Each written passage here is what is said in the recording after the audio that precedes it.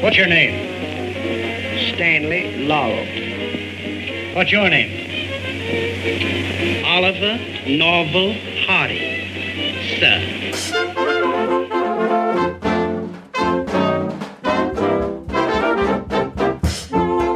Hello, and welcome to the Laurel and Hardy blogcast. As usual, I'm Patrick Vasey, the author of the Laurel and Hardy blog, but not as usual, this is a bonus blogcast. So what does that mean?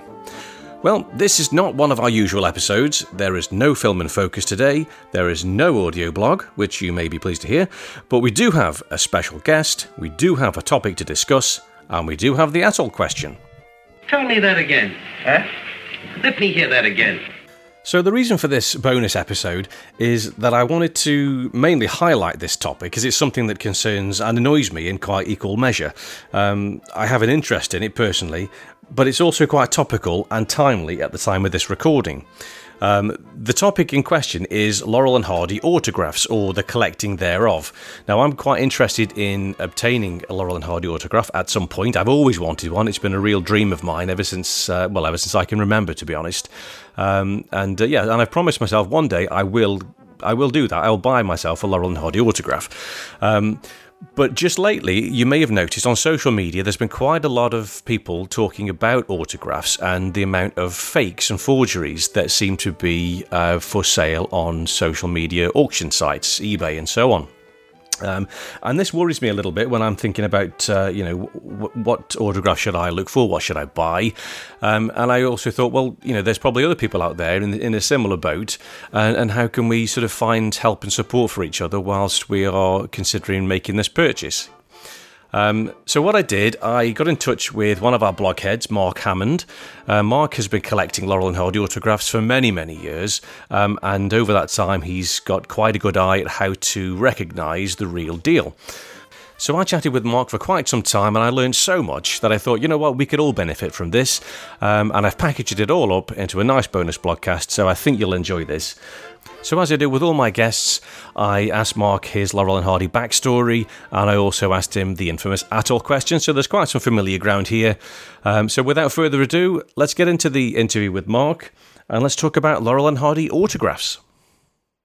Come in, Mrs. Addletwist. A special delivery from Mr. Hardy. Oh. Signed, please.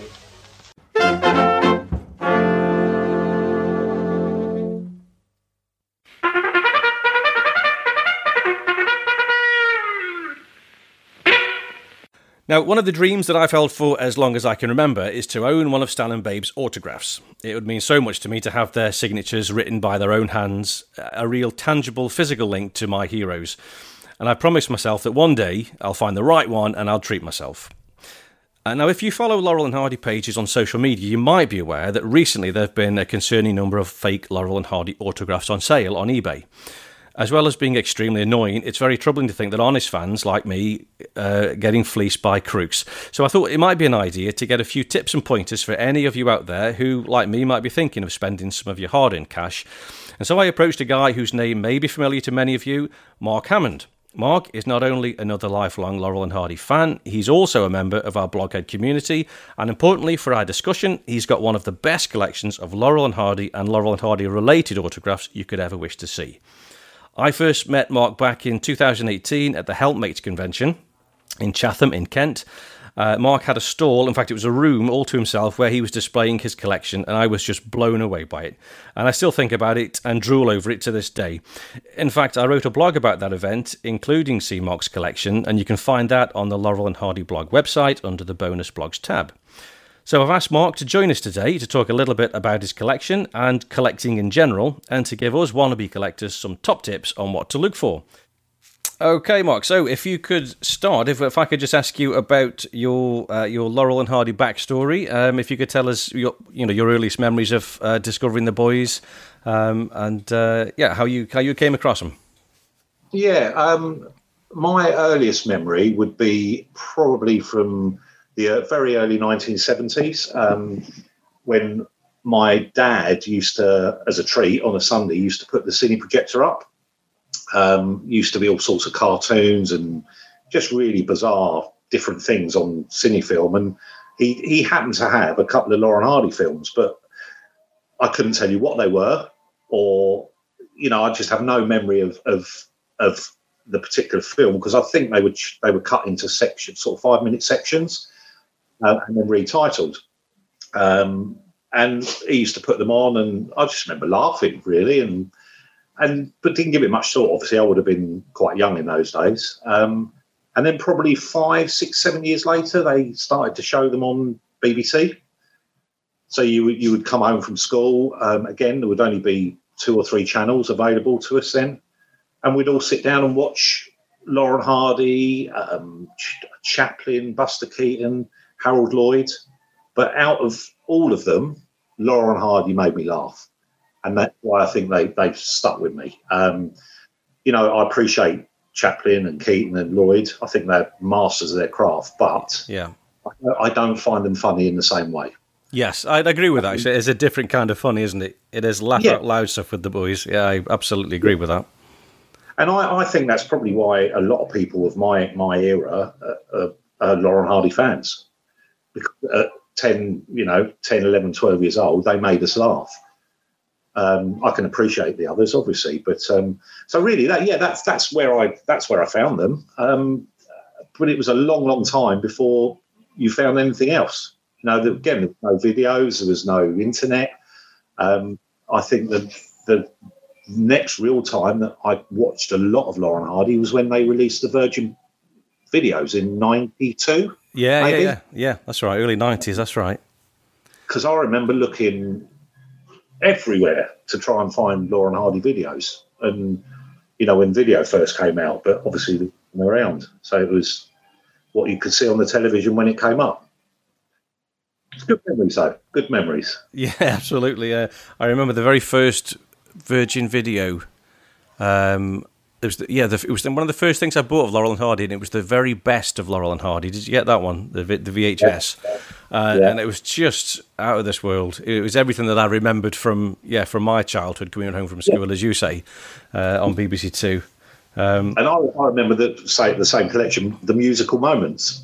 Yeah. Obviously, be all the songs from the films, and it was amazing to go from virtually nothing to suddenly having this collection.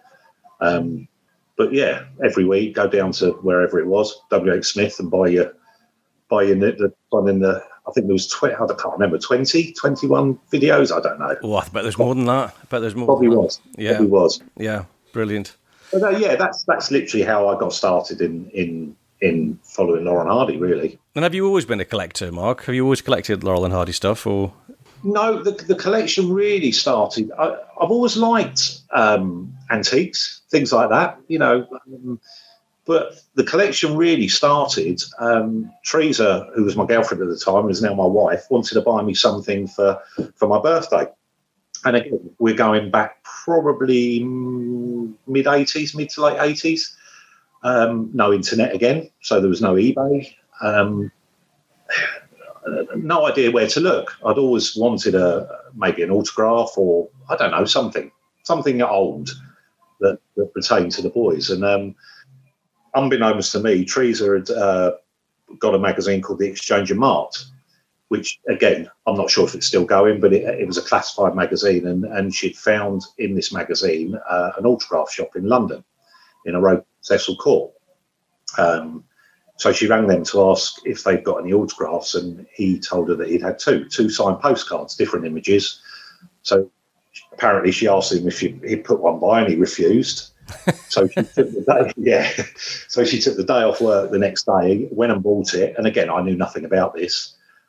While she was there, he told her about the Sons of the Desert, put her in touch with a chap called Bill Cubbin.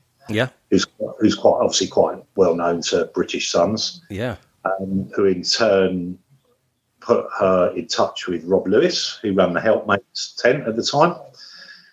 So on my birthday, I wake up, get given this box, open up, autograph, absolutely, obviously over the moon with that, and then all this information, which just my Laurel and Hardy world exploded. Things that I didn't even know existed. Fan clubs and meetings and things like that. So that's literally how it started. And she told me that he had the autograph shop had another autograph, so we went up on the following weekend and bought that as well. Brilliant. I ended up with 2 autographs in the space of a week, and that, like I say, that was probably mid to late 80s. And then the collecting went from there, really. We got to find out that there were such things as movie fairs, and we used to, this was pre-children, so we used to have a bit of spare time, and we used to go to all sorts of different fairs, one in Westminster, there was a big one in Birmingham, and just trawl all these places all day long trying to find Laurel and Hardy stuff, really. Yeah. And were you looking for just Laurel and Hardy then, or were you looking for like co-stars at that point, or not co-stars so much? I mean, we'd actually, the second time, or the first time I went up to the autograph shop in London, Teresa bought a Gene Kelly autograph, so we actually got into collecting film star autographs. Right. Okay. But primarily my interest was Laurel and Hardy, but we collected a bit of other film stars, etc. But no, at the time it was pretty much sort of anything Laurel and Hardy, really. Old press books, programs, that sort of stuff. I didn't have a Streamline collection then, but it used to be quite funny because after a while you get to know that there's other Laurel and Hardy collectors there. And you'd get to a table, got anything Laurel and Hardy? No, sorry, someone was here 5 minutes ago and bought the autograph. So, yeah, there's probably a group of probably 5 or 6, 7 collectors. Got to know most of them over time. But, so it was quite comical, really. You'd turn up and you'd all be eyeing each other over the who's been there. But there was one collector in particular, and you might have come across his name, a chap called Roy Sims. Have you ever heard of Roy Sims? No, I don't think so. Well, he was affectionately known as the Hoover. Right. Because he used to hoover everything up, and his collection was incredible. And me and Teresa got to know him quite well, and bought a few bits from him, but went to his house, and his collection was just incredible. And you see it come up occasion, and if there's collectors of Laurel and Hardy in the world, they probably own something that Roy's owned at some point, because he would stick a stamp on it. Don't ask me why, but he'd stick a red stamp on it from the Roy Sims collection. Oh, good grief! Right. But invariably, if it's a theatre programme, it came through. So I don't know why he did it, but he did. But he was a prolific collector and had an amazing collection.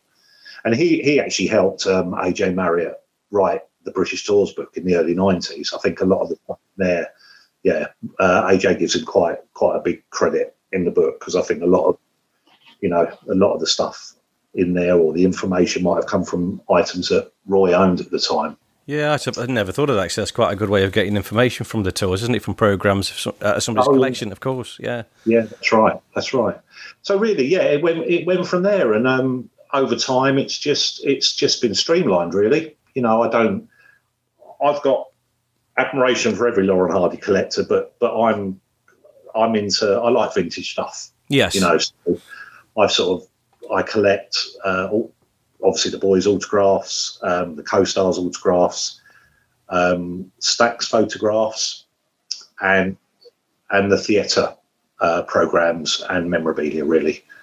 So it sounds like a broad spectrum, but it's not really. No, it's like, I understand that. So how many Laurel and Hardy autographs do you think you've got, just of the boys? 50 odd, I suppose, over 50. Fabulous. That's fantastic. Not altogether. I've got more. Obviously, Stan was a prolific letter writer. Right. Gotcha. And he's done a lot more. Obviously, he lived longer than Babe, so yeah. And wrote a lot of letters, and almost always included a signed picture. It might have a Babe or an Oliver Hardy stamp.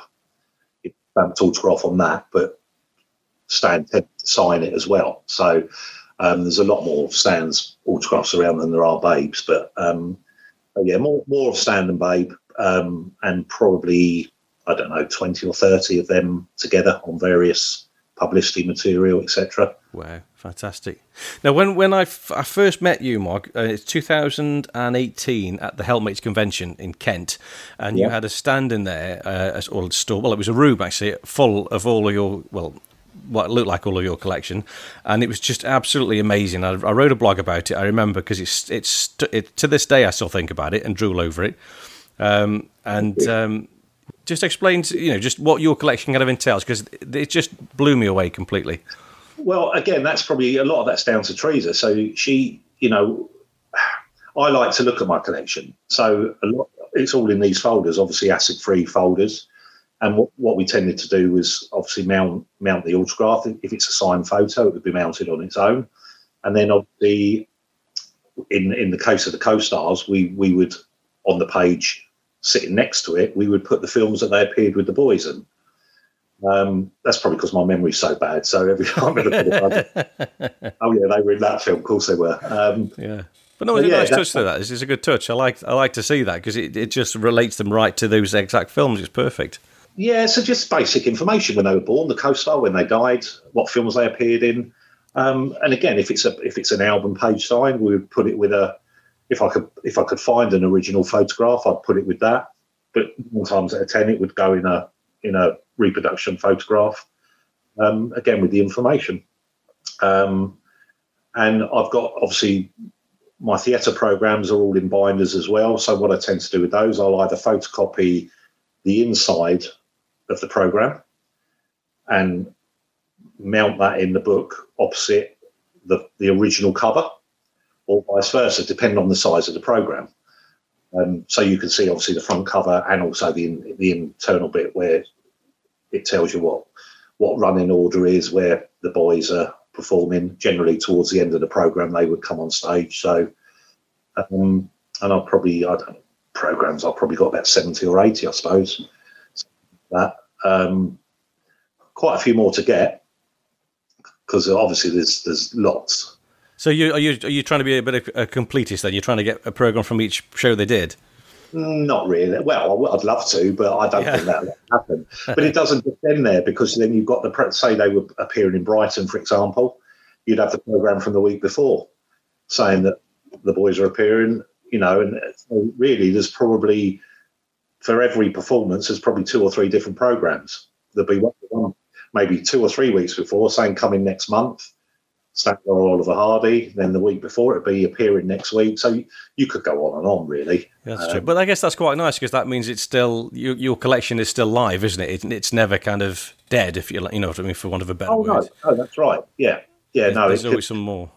Yeah, and again, other collectors will tell you you're always looking for maybe the best. So you might have a programme from, and it could be Tatty, and another one turns up, and okay, I might go for that one because that's a better example of the. So yeah, it's organic, really. It just grows all the time.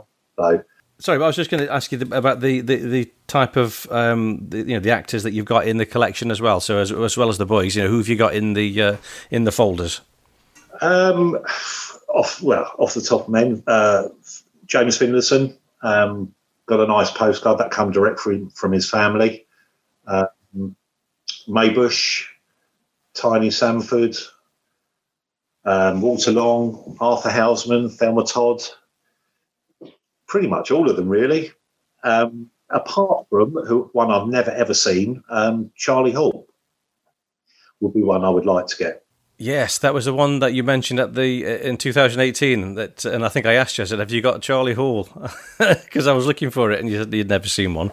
So what we'll say then on the podcast is, if anybody out there has a Charlie Hall autograph that they want to part with, get in touch with me, and I'll put them in touch with Mark. How's about that? Let's see if we can sort you out. That would be very good. I mean, I've seen examples of his writing. I mean, obviously there's 2 or 3 really nice, really good books on Charlie. But I've never seen an autograph signed to a fan. Right. Charlie Hall. I've seen photos that he sent home to his family, letters he's written home to his family, and I think they're obviously in the hands of collectors now. But yeah, I've never seen an autograph to a fan from Charlie Hall. Don't ask me why. Maybe they just weren't recognised in those days, or treated as stars. I think it's quite a modern thing of the Laurel Hardy fan now. Apart from people like Thelma Todd, who quite besides the boys had their own careers, Charlie pretty much didn't. He supported the boys, really. So maybe they weren't seen as stars. I don't know, or were getting all people asking for their autographs in that era. I don't know, really. Yeah, I know he did work with a few others, didn't he? And I think he was with Abbott and Costello, I think, later on. But as you say, his bulk of his work was with the boys, wasn't it? Yeah, interesting that. We'll see what we can do for you. I mean, going slightly away from all that, I'm quite a big fan of Elvis, and you find that now a lot of these people that starred in Elvis movies, were very, very bit part players. Yeah. But since Elvis died, they get to ask all these conventions and they sign all these, and invariably a bit of them with Elvis, and they would sign it. But I wouldn't think Elvis dying, there wouldn't be any of their autographs around. No, that's a good point. No one would know who they were, really. So you're looking for sort of personal letters and things, aren't you, back home to family? I guess that's the where you're going to find it. That's right. But it's amazing what turns up. Stuff turns up all the time. There was a big auction, I think, 2 years ago. I think it was one of Stan's original partners in the vaudeville days. I don't know if you saw that. Letters. That rings a bell, actually. Yeah. But they all signed Stan Jefferson. Right. Yes. Oh, yeah. And that's been obviously hidden away for 100 years, 80 years. So the stuff does come to light occasionally. Yeah, I think I remember seeing one of yours. I think it was propped up on the desk at the convention, and that was signed Stan Jefferson. I'm pretty sure that you had one there, and that is just real history, isn't it? Going pre-Laurel and Hard, he's just such a nice thing to have. He's such a lucky bloke. If I sound jealous at any time, you'll know why. It's not. Going back to displaying it, it's never done to make people jealous. No. I like people to see it, really. And I think it should be seen. Yeah. Although it's my collection now, it's not always going to be my collection. I'm not always going to be here. So eventually it's going to go somewhere else with hopefully 30, 40 years' time. Who knows? But I just like people to see it. Well, it's a great opportunity to be in the conventions, to share it with the fans. I mean, that is just such a great opportunity. I certainly appreciated you being there, Mark, and it was, I know, I heard other fans as well saying exactly the same. It's just such a brilliant collection to see. I mean, it's one of the things I have promised myself. One of these days, I will get some autographs. It's the one thing that I would really love to have, is a set of the boys' autographs.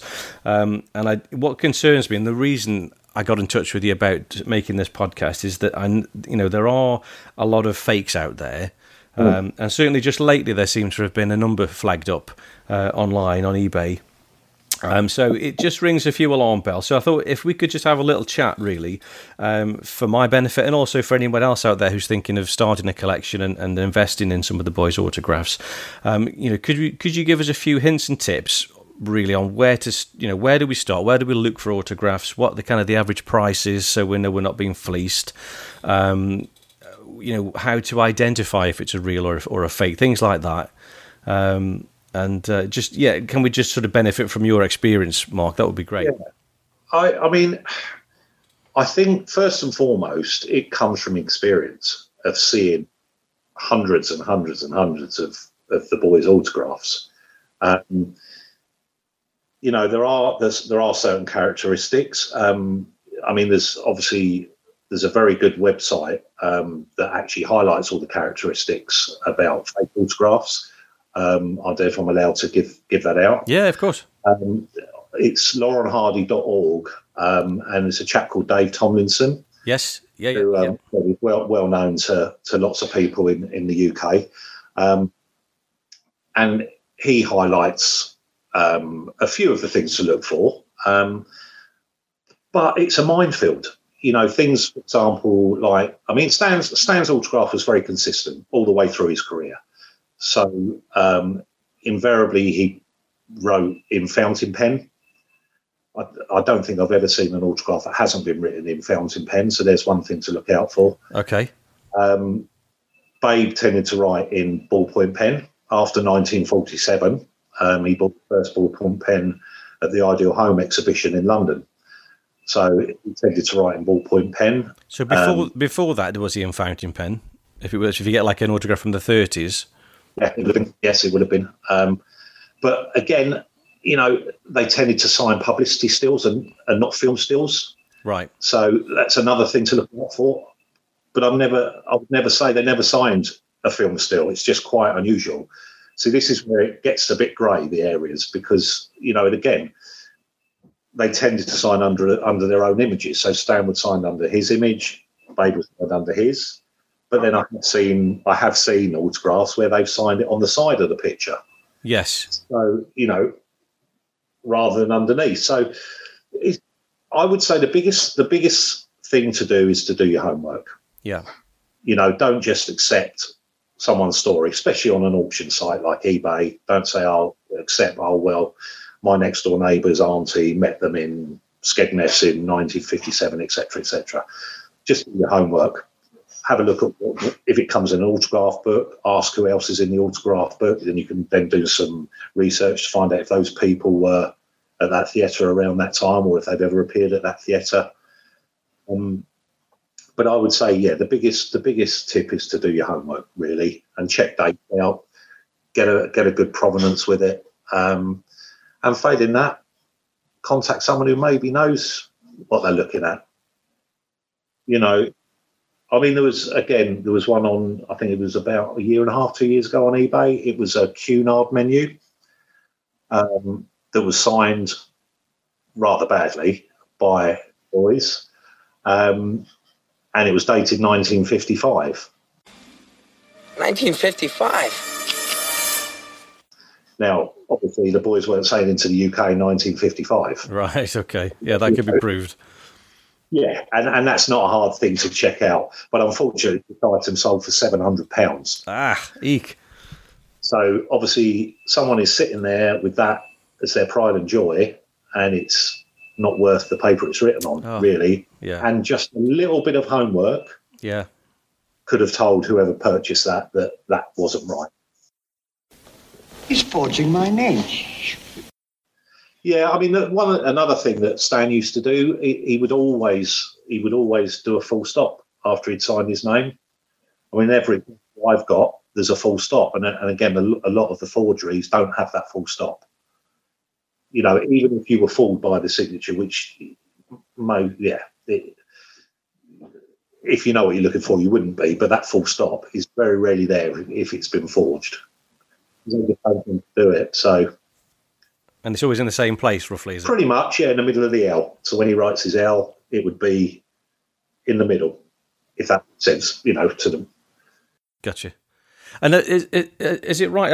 I heard somewhere or read somewhere that sometimes, or a lot of the time, Oliver Hardy's signature is upside down or on the side or something. There was some kind of strange thing, and I've seen so many where it isn't, and it just confuses me. Does that ring any bells? Where if you'd imagine you're looking at a postcard picture of them, Stan would have written his name as normal across the top of his head. Babes tends to go Oliver from the bottom to the top, if that makes sense. Oh, okay, right. I would assume it's the way he's holding the card. It's been handed to him, and he's not bothered to turn it round the right way, and he's just written it. So that's just a quirk, I suppose. But I've seen several like that. But it is, for me to sit here and say there's a definitive way of telling, there probably isn't, to be honest. Without going into the lengths of the letters and the squirrels and, one letter running into another letter. I think it does take a long time to, I'd like to think I could just literally look at an autograph and say yes or no. But I think the biggest bit of advice I could give is do your homework.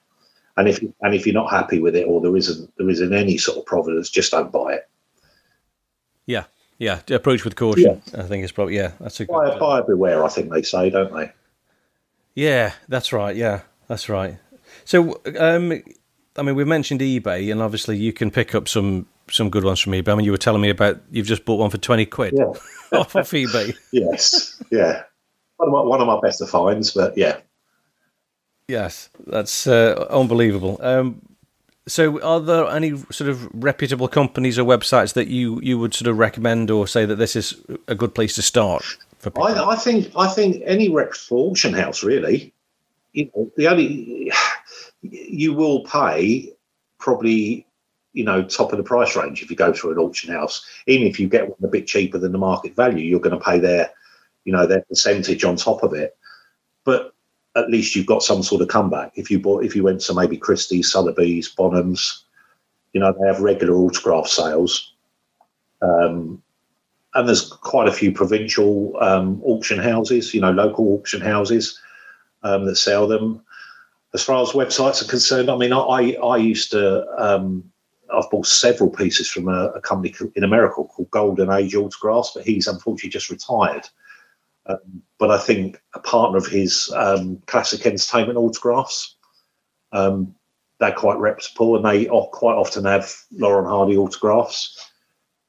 And there's one in England that I've used, Regis Autographs.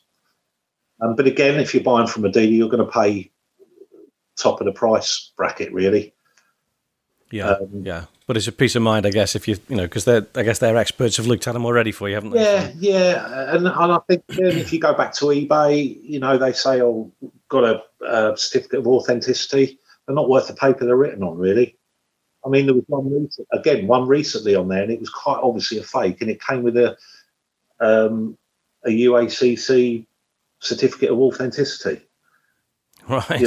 Universal Autograph Collectors Club certificate, and you just think, no. And someone who maybe was buying one autograph and saw that certificate might go for that on the strength of that having that certificate.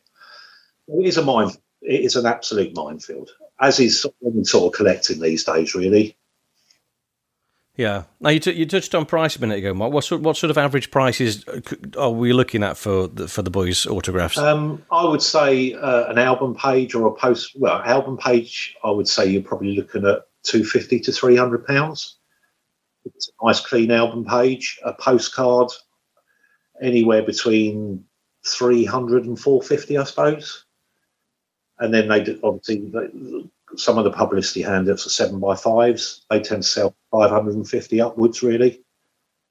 And then you're sort of getting into stacks, 10x8 photographs, a double derby pose, £1,000 possibly for a good example, and probably more. So yeah, they're not cheap, which is surprising because there's quite a lot around. They signed a lot of stuff. Yeah, I guess that's where we are quite lucky certainly in the UK, because obviously they toured extensively in the UK over a number of years, didn't they? So I guess there are good chances of coming across them over here. Yeah. That's good to know. It's good to get a guide of the price, because to start out with, I hadn't got a clue. What I was looking at and if it was worth the money or not. So I think anything in collecting, Patrick, in collecting, it's only worth what someone's prepared to pay for it.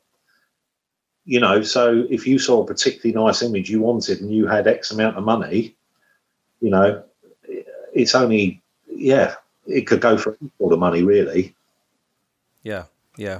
How would you go about, just as a matter of interest, Stan and Ollie's autographs, I guess most people are probably quite familiar with what they look like visually.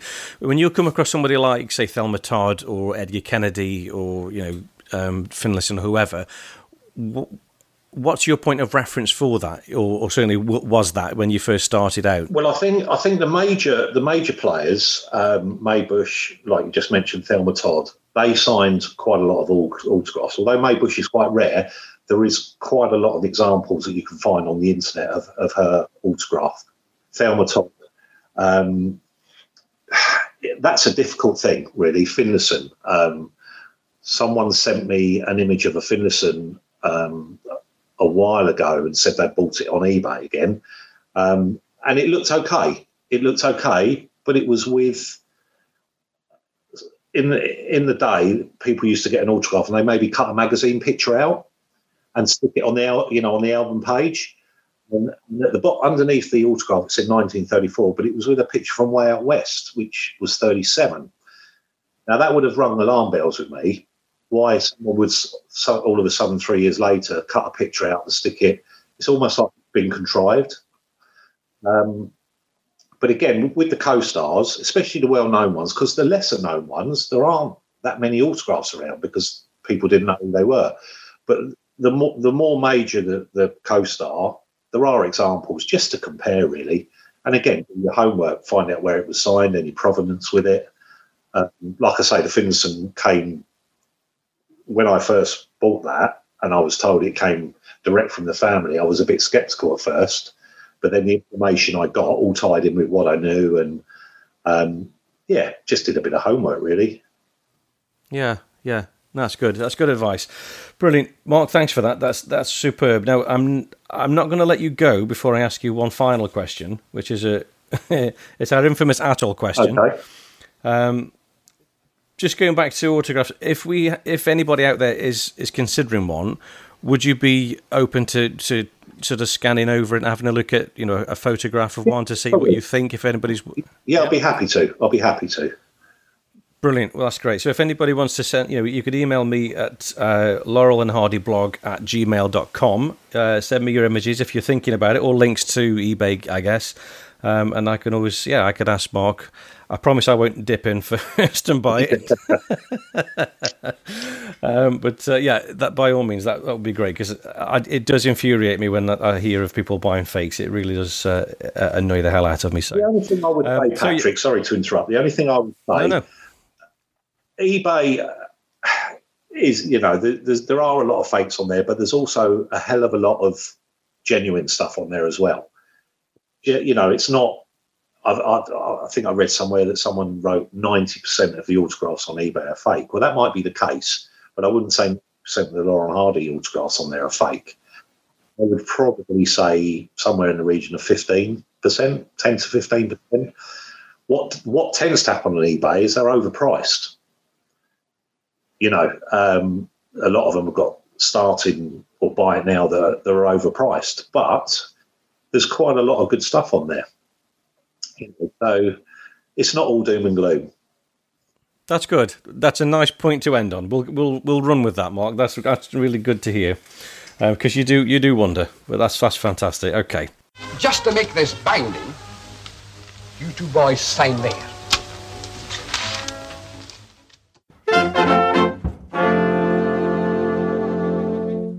So I'm going to ask you the atoll question, Mark. I ask this of every guest that comes on to the podcast. So the atoll question is: you are about to be marooned on a deserted atoll, and you are allowed to take with you 4 Laurel and Hardy related items with you. One is a silent short, one is a talkie short, one is a feature film, and the final one is a book, Laurel and Hardy book. What are you going to take with you? Okay, my silent short would be, I don't think there's any surprise, it would be Big Business. Yes, it's a popular choice. Yeah. But a brilliant film. Yeah, it is. And you can't fault it, because it's got all the hallmarks of just a classic Laurel and Hardy film. So yes, I think that would be my choice for the silent short. For my talkie short, there's just so many, and it's a really good question. I mean, off the top of my head, I happened to watch Toad in a Hole last night, and I knew I was going to do this interview. I was thinking, no, that's my favourite. And but we could go on and on. Perfect Day. I love Perfect Day. I love One Turn. I love Any Old Port. But I think if I was to choose one, it would be Blotto. Blotto, brilliant. Yeah, okay. Solely for that scene where the boys have a fit of the giggles when they perceive themselves to be drunk, and was sitting there with the gun wrapped in the brown paper, stands there and says, "We drunk your liquor." It's cold tea, and they just go from being roaring drunk to stone cold sober in a split second. In a split second, yeah. And it's fabulous. It's absolute genius. Yeah. Yeah. As I think I've said before, it's just something that they do so well. Just laughing, putting it on, basically, pretending to laugh. They do it so convincingly. Yeah. We've seen it in other films as well. Fra Diavolo, when they're drunk and all the rest of it. But in Them Thar Hills in the trailer with Charlie Hall, just fabulous at doing that, and it's so infectious. You just can't help. No. I don't care what kind of a mood you're in. When you see those two laughing like that, and certainly in Blotto, it's just brilliant. Great choice. Especially Stan's laugh. Yeah. It just it's so genuine. Yeah. you see other films where people are laughing, like, and you think, yeah, you're putting that on, but that generally looked like they were in films. Oh yeah. Yeah, I think I did read somewhere that they did keep breaking up though, and they couldn't sort of, they had to stop filming in the end because they couldn't do what they were supposed to do because they just kept on laughing. Well, again, if you look at some of the people sitting behind them, they're laughing. They're laughing as well. Yeah. That's right. Yeah. So, but you would, wouldn't you? You'd be absolutely rolling with them. Yeah. And I love fabulous choice. It's a great film. Great film. Yeah, and that stony face of Anita Goff in the contrast. Yeah, fabulous. Great choice. And your feature film? It would have to be Way Out West. I don't think, probably everyone's picked that, and it is the complete film, I think. It's got everything. The songs, the dancing, the gags, the storyline, the cast. I just think the whole thing is just a classic, really. Yeah, it's very well done, and it's very tight. As you say, there's not a wasted moment, is there? It just moves so nicely. No. I mean, some of the other features have got some really funny moments, but this is just all the way through. There is something that, just makes you laugh or smile or sing along or, just the perfect film.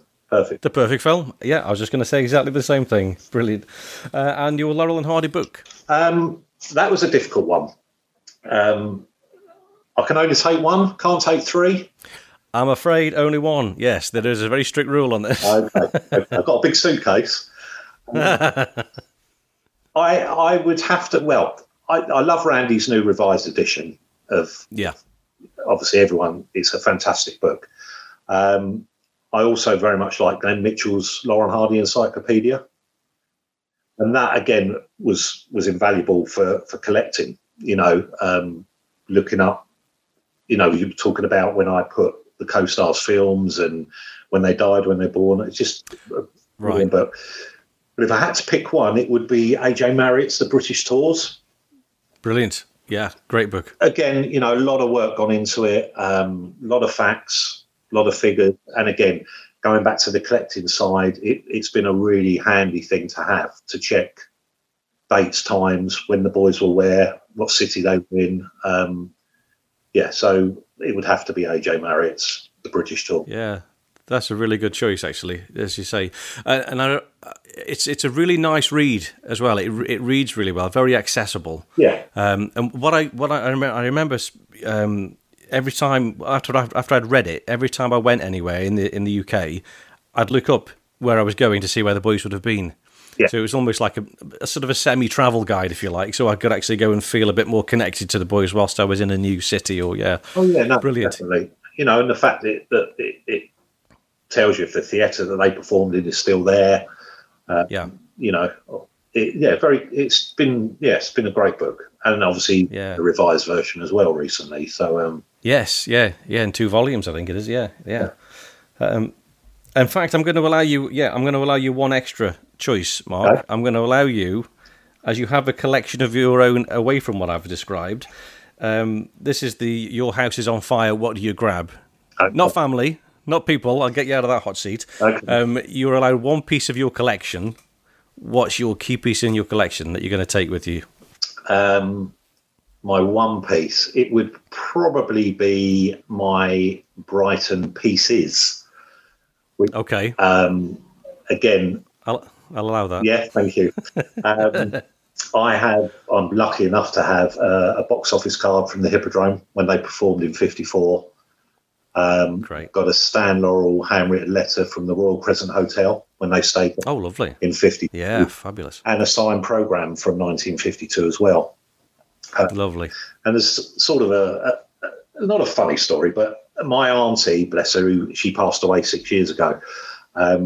She was forever telling me she saw the boys at the Hippodrome in Brighton with a little glint in her eye. And I just thought this was fantastic that I knew someone who had actually seen the boys. She couldn't remember anything about what they did. She just always said to me she remembered the laughter, people was laughing. Like I say, I'd always looked for something from Brighton, never ever come across it. And she passed away 6 years ago, and within 6 months of her passing, I'd found these 3 items. Wow. In different places. So I sort of have it as that's a little sign to say I told you. Yes. So and obviously the program is from one of the, well, not the same night, but in the same performance that she would have seen. So it's quite good, really. So my Brian pieces. That's really nice. So we've got a family connection to it as well. That's lovely. I like that. Yeah. Yep. I'll let you keep those three. Perfect. Thank you very much. That's great.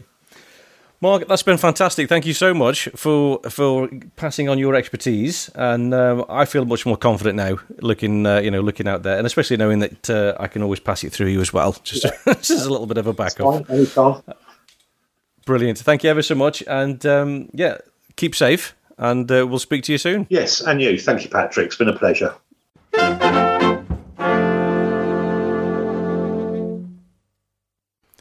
And so there we go. I hope you found that little chat with Mark useful and interesting, especially if you're thinking of buying a Laurel and Hardy autograph yourself. I know I certainly did. Normal blogcast service will resume very shortly with episode 8, where I'll be discussing the boys' first release as part of Hal Roach's new distribution arrangement with MGM, and that is the 1927 silent short Sugar Daddies. Joining us for episode 8 will be our first returning guest on the blogcast, author and silent film historian Steve Masser. You may recall Steve joined us back in episode 2 when we discussed 45 Minutes from Hollywood and Duck Soup. So if you haven't caught that one yet, you can always go back and check that out anytime you like. Don't forget, if you're not already and you'd like to become a member of our Blogheads community, you can find us at our Facebook group. Just search for Blogheads. I'd also like to encourage you to head on over to the Laurel and Hardy blog website, where you can find all the blogs that I've written so far on the boys' films. And there's also links to our Laurel and Hardy blog Amazon store, where anything you buy won't cost you a single penny extra, but Amazon will give me a little kickback, which helps to support this podcast and the Laurel and Hardy blog generally. If you're enjoying these podcasts, please leave me a review on Apple Podcasts or Podbay or wherever you can.